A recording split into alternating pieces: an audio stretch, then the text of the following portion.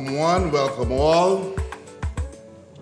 You're tuned in today for a lively and provocative session. If this session today is not off the chain, then my name is not Harold Diller. My guest this morning needs no introduction. As a matter of fact, you've known her all your life. If you can talk, you know her. If you can listen, you know her. If you can communicate in any way, you know her. Without further delay, she needs no introduction. Thank you, Mr. Diller. Yes, and it's so good to have you. I mean, you're not a track star, but they tell me you are unstoppable. Oh, yes, I am. Yes. Well, let's get right to it.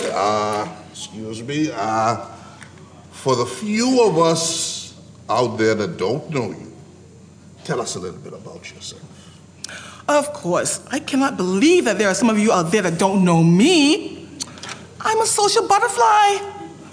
In fact, I'm invited to all the functions, from parties to school functions to boardroom meetings to sleepovers to your family reunions and even the church. No. You said church? Church. It's rare for somebody not to invite me. And even if I feel a little bit rejected, somebody else will invite me and we move to another venture. Somebody and somebody else are my good friends. All right. Well, that's a mouthful. What makes you so popular? What makes you so desirable? I'm glad you asked that question. I am a good storyteller. I entertain. Oh, yes. In fact, when I get finished telling a tale, you are so enthroned to my every word that you can think of nothing else.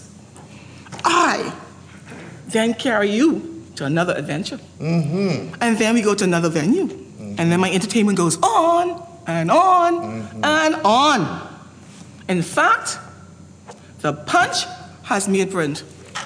Well, I mean, you know, I don't read the punch. Oh, yes. I don't read the punch.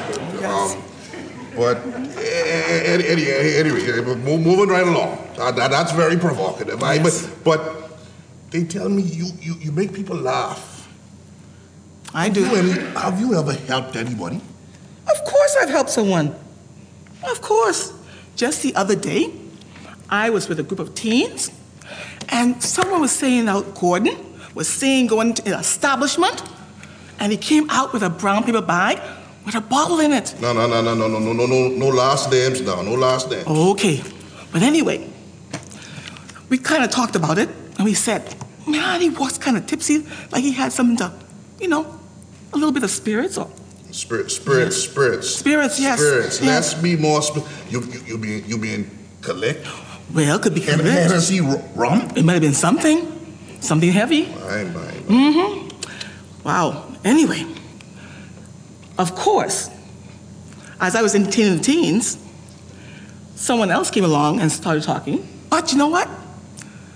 I heard that the youth pastor was looking for someone to take over his position.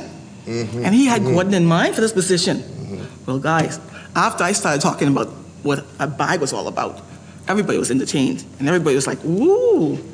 So I decided that, you know what, I'm gonna help Ralph, because Ralph is a good Christian young man. He's a good athlete also. And so I helped him, and the youth pastor was entertaining my talk, and he decided to choose Ralph as his #1 assistant. Yes, so you inspired them, so you helped Ralph. Oh yes, I did. Yeah. But now this Gordon fella. Tell me a little bit more. Tell our listeners more about the Gordon fella. Did he feel sad? You didn't help Gordon? Well, you didn't help him. I sort of helped him, I didn't do him any harm. No. I didn't do him any harm. In fact, people began to realize that he was just looking for a Coke bottle with his name on it. The next week he came to youth group with this Coke bottle that had his name on it. He'd been wanting this Coke bottle forever. And so I did him a favor because, you see, he would have to come to youth group early, and he would have to leave late, and his mother would have to come pick him up because he doesn't drive. And she would have to wait until he finished putting away the games and all of the equipment, all the stuff away. And so he wasn't fit for that job. So I figured, since Ralph is the young man that can drive himself to youth group, he'd be a better pick. Anyway, I didn't do any harm. It was just harmless talk. Yeah, harmless talk. Eddie, hold that thought for me. My producer is saying that there's a caller on the line. Caller, are you there? Welcome. Mr. Diller. Yes, Can you hear me? Yes. Mr. Diller, I know who your guest is. She is no other than gossip. No. And she is evil. She, Mr. Diller, is the cause of me losing my job because she put in the minds of my co-workers that I stole the petty cash from work. I did not. You see, I got a new dress a month ago, and she got everyone to believe that I was not making enough to afford it, telling everyone that I got the dress just after the $200 went missing. Shame. She didn't care that I was given the dress by my cousin who had just returned from Fort Lauderdale. Why you didn't say so? And then everyone was whispering because I had a new dress and the money was missing.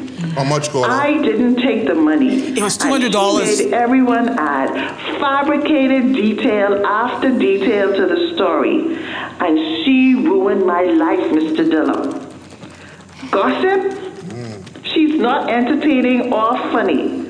She is evil and destructive as a wildfire and should be banned from all gatherings. She is the mother of idleness and wickedness and should not be celebrated but shunned. Mr. Diller, you need to get this lady out of your studio and out of your life now before she sets your whole audience afire and causes you to lose your job too. Harmless. My job? Wait. Security, please.